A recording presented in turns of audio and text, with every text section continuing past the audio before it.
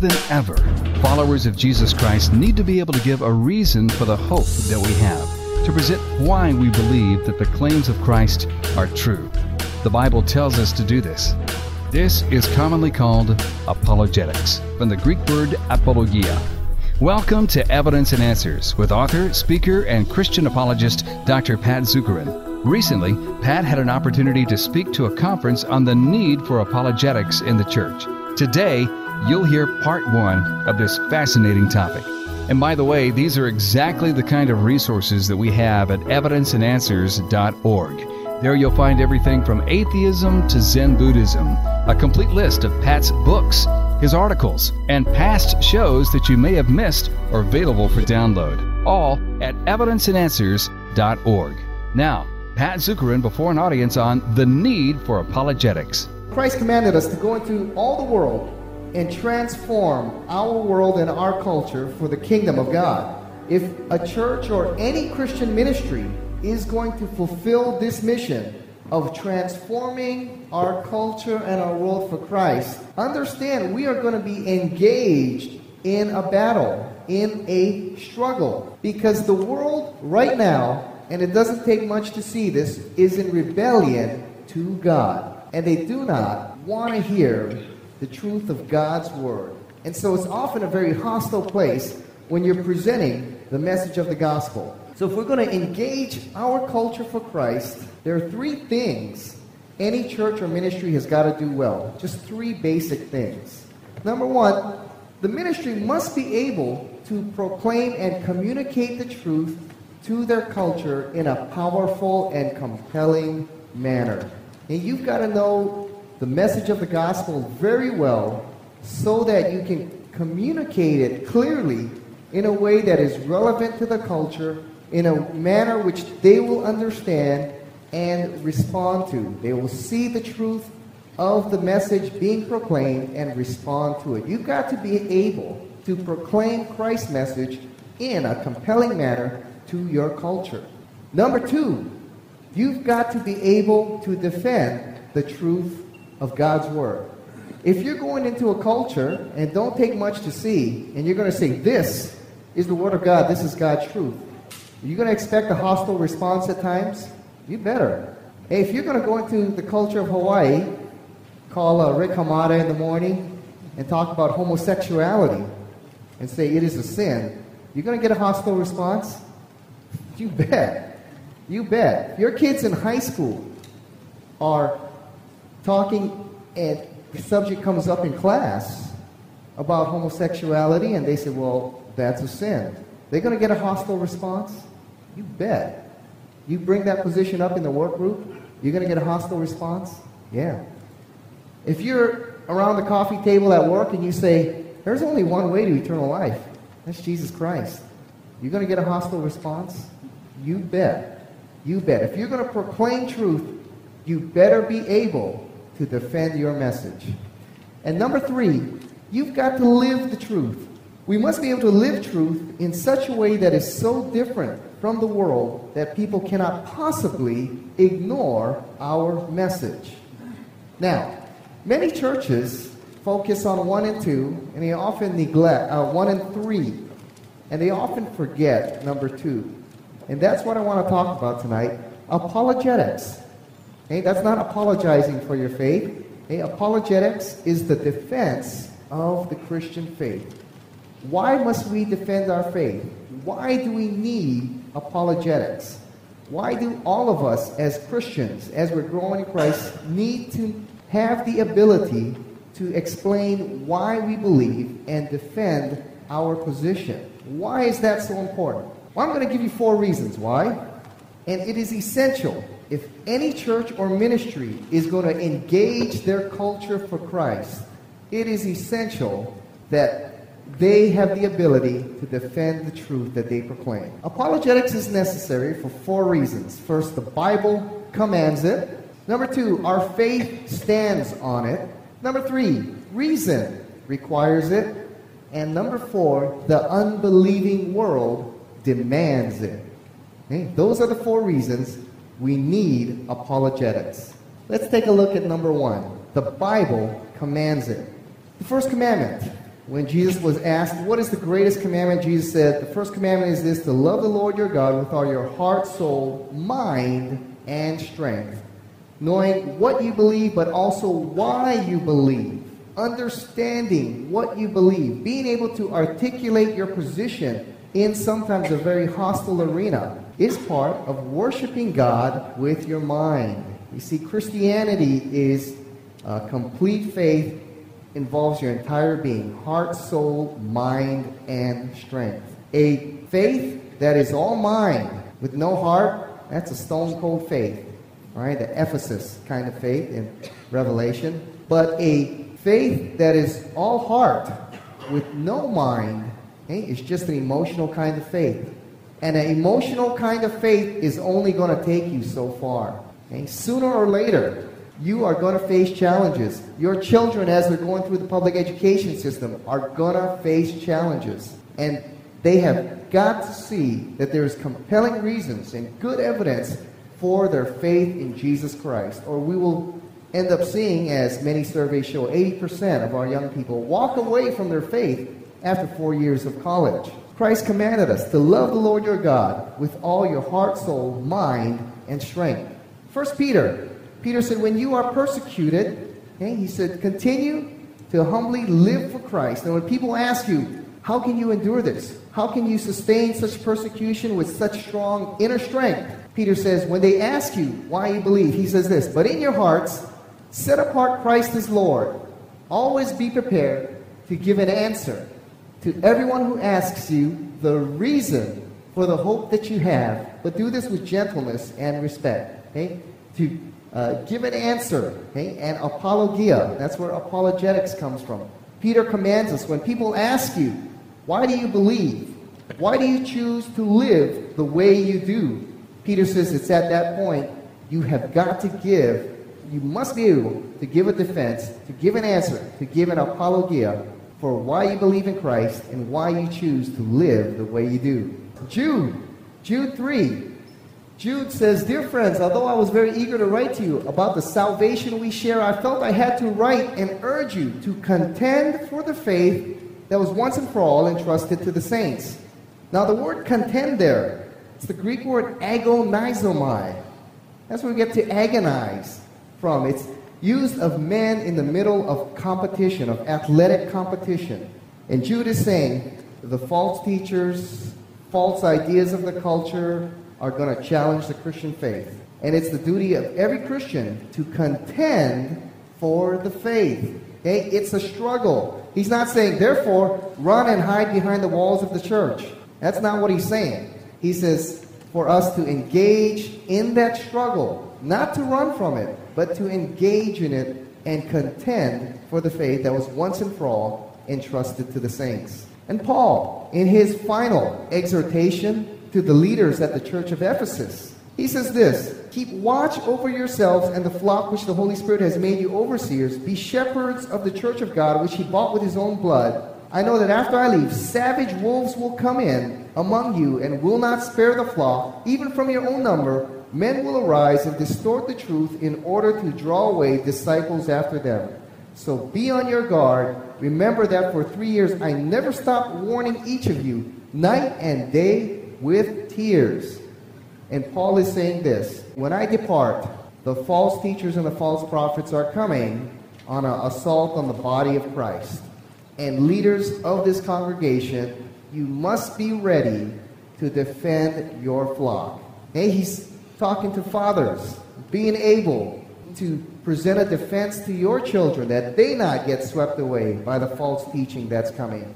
Mothers, okay? Grandmothers, to be able to articulate and defend your faith that your family members may not get swept away by the false teaching that's coming. And he gives a very somber warning here. Many of them will come from where? Within the church, within the body. They're going to be disguised and hidden in the body of Christ. Okay, think about it. If you're in a military war, if the enemy is wearing the uniform of the other country, it's easy to identify him. And he can't do much damage. He's over there. You know who he is. He knows who you are. And you know who the enemy is. But if he's got your uniform on, and he's got a silencer, That's a little bit harder, and he can do a tremendous amount of damage. And that's what Paul is saying. Watch out. The savage wolves are coming, and many of them will infiltrate and be in the flock of God. So be on your guard. Paul gives us that warning. Over half the New Testament is an apologetic defense of Christianity or refuting some kind of false teaching. I mean, just go through your New Testament. Galatians. Paul there is fighting the Galatian heresy. Hey, there were Jews over there saying, you must go back and obey and follow the Old Testament laws in order to be saved. And Paul is combating that heresy. He even has to rebuke Peter, right, who has fallen in, okay, and has embraced some of that false teaching. Paul has to sit down and rebuke Peter and restore him from the false ideas that Peter embraced. 1st and 2nd John, okay, the apostle is fighting Gnostic heresy that he sees rising and coming up over the horizon. And we know that 50 years later, the Gnostic Gospels, many of them, over 36 of them, began popping up, claiming to have been written by different apostles. Okay? And the famous novel, or the infamous novel, The Da Vinci Code, capitalized on the Gnostic Gospels. And the liberal theologians, even to this day, continue to lay their assault upon Christianity using the Gnostic Gospels in their arsenal. And John was warning the church of that in 1st, 2nd, and 3rd John, warning them of the heresy that's coming on the horizon. Jude and 2nd Peter, these are entire books written refuting false teachers and false teaching in the church. Even the Gospels, they're apologetic in nature, designed to present a compelling case, persuading people that Jesus Christ is indeed the divine Son of God. Matthew is written to persuade the Jews Jesus is their Messiah. John wrote his gospel, we read in John chapter 20. These things are written so what? That you may believe, that Jesus Christ is the Son of God. Why did they write their gospels? To persuade people, to give them reason and evidence to believe and follow after Jesus Christ. Apologetics was also essential in the ministry of Jesus Christ. Throughout the Gospels, Jesus Christ was the greatest thinker and apologist who has ever lived. In fact, there's a great book out there, written by a guy you might know, called The Apologetics of Jesus. Good book, and if you got a birthday coming up or anniversary, or marriage falling apart. No, just kidding. Shameless promotion. Okay. But Jesus was a great apologist. Throughout his ministry, he was defending his claim to be the divine Son of God. In John chapter 5, the Jewish leaders come up to him and say, who gives you the right to make these kind of claims, that you're greater than the law, that you've come to fulfill the law and all these things? What gives you that right? John chapter 5. And New Testament scholar Leon Morris, in his commentary on John chapter 5, says this: nowhere in the Gospels, as in chapter 5, do we find our Lord making such a formal, systematic, orderly, regular statement of his own unity with the Father, his divine commission and authority, and the proofs of his messiahship as we find in this discourse. In John chapter 5, the Jews come to him and says, who gives you this authority to come in here and teach and all that? And Jesus doesn't say, well, just believe, man, just believe. No.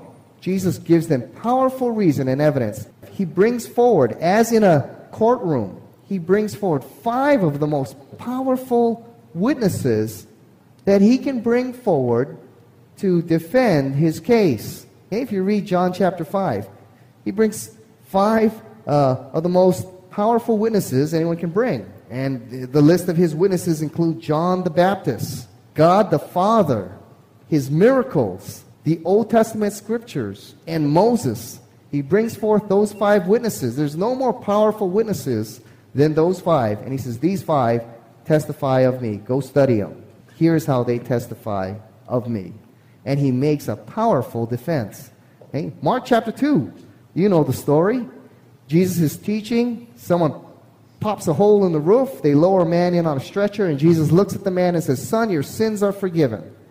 And the Jewish leaders in there saying, how can that man say that? Only God can forgive sins. Who gives him that right? And what's Jesus do? And he doesn't say, well, just take my word for it, guys. No, he says, so that you may know that the Son of Man has authority to forgive sins. I tell you, take up your mat and walk. Boom. And that miracle he performed, people should have made the connection right there. Something's going on here. Hey, God confirms his message and his messengers through what? Miracles. Here's a guy that just did one. Something's with this guy. Some made that connection, many did not. It was an essential component in the ministry of Jesus. It was an essential component in the ministry of the apostles. Look at Acts chapter 2. Peter is preaching his first sermon right there at Pentecost. And the Jews say, what's going on here? And Peter presents what? An apologetic message. In Acts chapter 2, Peter points to the miracles of Christ. He says, this man Jesus, and he says, you are witnesses of the things that he did. Hey, he's pointing them right to the evidence, and he's saying, you're eyewitnesses of the things that I am saying. Then he points in verse 23 and 24 to the death and resurrection of Jesus Christ.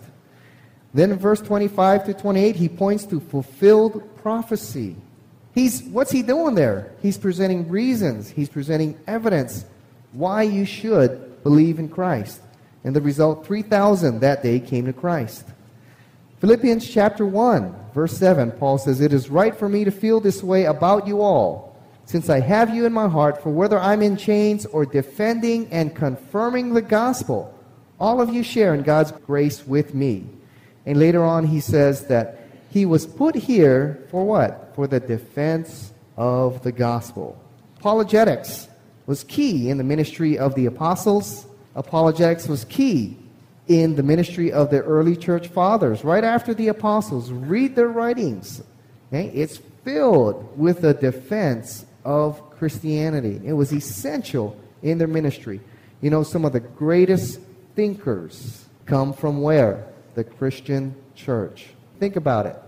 And one of the unfortunate things is that Christians have lost the ability to think and articulate their ideas and present it to the culture in such a powerful way that even if the culture is not believing, they can sit and say, you present a good case. I may not agree, but you present a very good case here, worthy of me considering this. You can see, you know, the church is to function, as Augustine said, you know, as the conscience of society. Yet what are we seeing now? Just a small minority, 1% of the population, bullying through laws that are dangerous to our society, dangerous to the welfare of our nation, that go directly against God's commands. And how is it getting through? Those who are the defenders and protectors and proclaimers of truth don't have the ability to counter the arguments that are being presented there. The Bible commands it. In 2 Corinthians chapter 10, verse 5, Paul talks about the spiritual war that we are in. And he says that we wage war not with the weapons of this world. He says that the Christian lives in the midst of a fallen world in rebellion to God. He says, for though we live in the world, we do not wage war as the world does. The weapons we fight with are not the weapons of the world. On the contrary, they have divine power to demolish strongholds. We demolish arguments and every pretension that sets itself up against the knowledge of God, and we take captive every thought and make it obedient to Christ. Apologetics was essential in the ministry of Christ, the apostles, and the early church fathers. The Bible commands us to defend the faith. I remember a few years ago, just maybe 1 or 2 years ago, I was up in San Jose. I had just finished teaching apologetics at a retreat up there in the beautiful hills of Northern California. And we were done, and I was eating lunch, and there was a youth ministry that had also just finished their retreat, and they were sitting in the same restaurant, and we kind of said hi, and the youth speaker came over, and we met and we talked a little bit, and I said, we sat down, and I just explained to him what Pro Ministries is, it's apologetics and all that. And he sat there and he said, you think apologetics is necessary? And I said, well, sure. And he goes, I don't know if it is. I think we just need to love people. If we just love them, that's what the Bible tells us to do. And I said, well, remember, if you really love someone, you're going to proclaim truth. Okay? And if you're going to proclaim truth, you're going to have to defend it. And he was like, I don't know. I don't like to argue with people. I said, it's not arguing, right? Peter says, to give an answer for a reason for the hope that you have, and do this with gentleness and humility, or gentleness and respect. You don't argue with him. And anyway, we were just kind of going back, and he said, I don't know if apologetics is really... By the way, who listens to you? Does anyone listen to apologetics anymore? Anyone, what kind of churches want apologists anyway? And I said, well, usually, and I was trying to be real nice about this, I said, usually it's churches who have people that are engaging the lost world for Christ. In other words, usually churches where the people are doing evangelism, like apologetics. Why is that? Well, they got an atheist friend at work. They want to be an effective witness for Christ. They got a cousin who's a Buddhist. They got a friend who's a New Ager. So usually churches that are engaging, and pastors and ministries that are engaging lost people for Christ, usually like apologetics. And he's kind of, okay. So, he went and sat down with his youth group, and, I sat down with the adults and we're talking. 5 minutes hadn't gone by. 5 minutes had not gone by. And then he tapped me on the shoulder, and my food had just come, and he said, we need you at our table over here. And I said, oh, something wrong? He said, well, we were talking about dating, and I was explaining God's principles for dating, and half of the girls over there said they don't believe in the Bible. So why should they, wait till marriage and all this kind of stuff? Can you come over and help me out and explain why the Bible is the Word of God? And I said, well, after I'm done with my food, I'll come over and help you, if I can. And, he went back to his table. Right.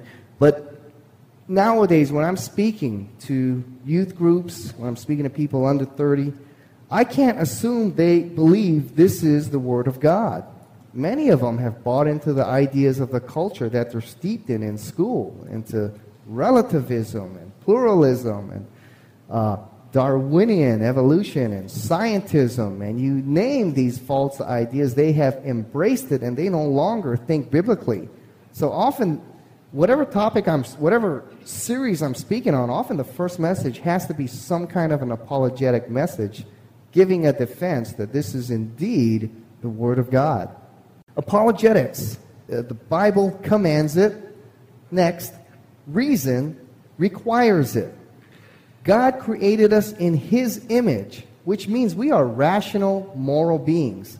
We use our reasoning faculties all the time. Okay? We make our daily decisions using our rational faculties and examining the evidence. Okay? For example, if you're going to buy a car, okay, how do you decide on what car to get? Well, you're using your rational thinking and you're looking at the evidence. What kind of ratings does this car have? What kind of reports are written on it? My friend owns one of these cars. How does he like it? Can I talk to 3 or 4 other people? Okay? I remember walking into when I was buying a used car, I remember walking into a lot and looking, and I popped open the trunk, and I'm looking for those serial numbers, right? It should match on the hood of the trunk, on the fenders, right? Those serial numbers should all match. Otherwise, that car's been in an accident. And so I was looking at the serial numbers, and there weren't any on there. So I looked at the dealer, and I said, or the car salesman, and I said, is this a total? How many accidents has this car been in? And he goes, oh, no accidents. And I said, well, show me the paperwork. And he said, oh, no accidents. And I said, well, look, you got no serial stickers here. Oh, this car was made in 2000. They don't put serial stickers on after 2000, and I was like, all right, thanks a lot, boom, I was out of there. You use your rational mind, your rational thinking ability, and you're looking at evidence constantly, every day. That's how you make decisions in life. So we're constantly examining what we believe and why we believe it, whether we know it or not. Well, we have run out of time, so let's pick it up there next time on Evidence and Answers. By the way, if you want to keep a quality apologetics program on the air and on the web, please support Evidence and Answers with your prayers and financial gifts. One of the ways you can do that is by purchasing the many resources we have online, including Pat's new book with Norman Geisler, The Apologetics of Jesus. So check out our website, evidenceandanswers.org. That's evidenceandanswers.org. And you can also invite Pat to speak at your next event, church, campus, or conference on the most crucial issues facing the world today and how the Christian worldview provides the best answers to the best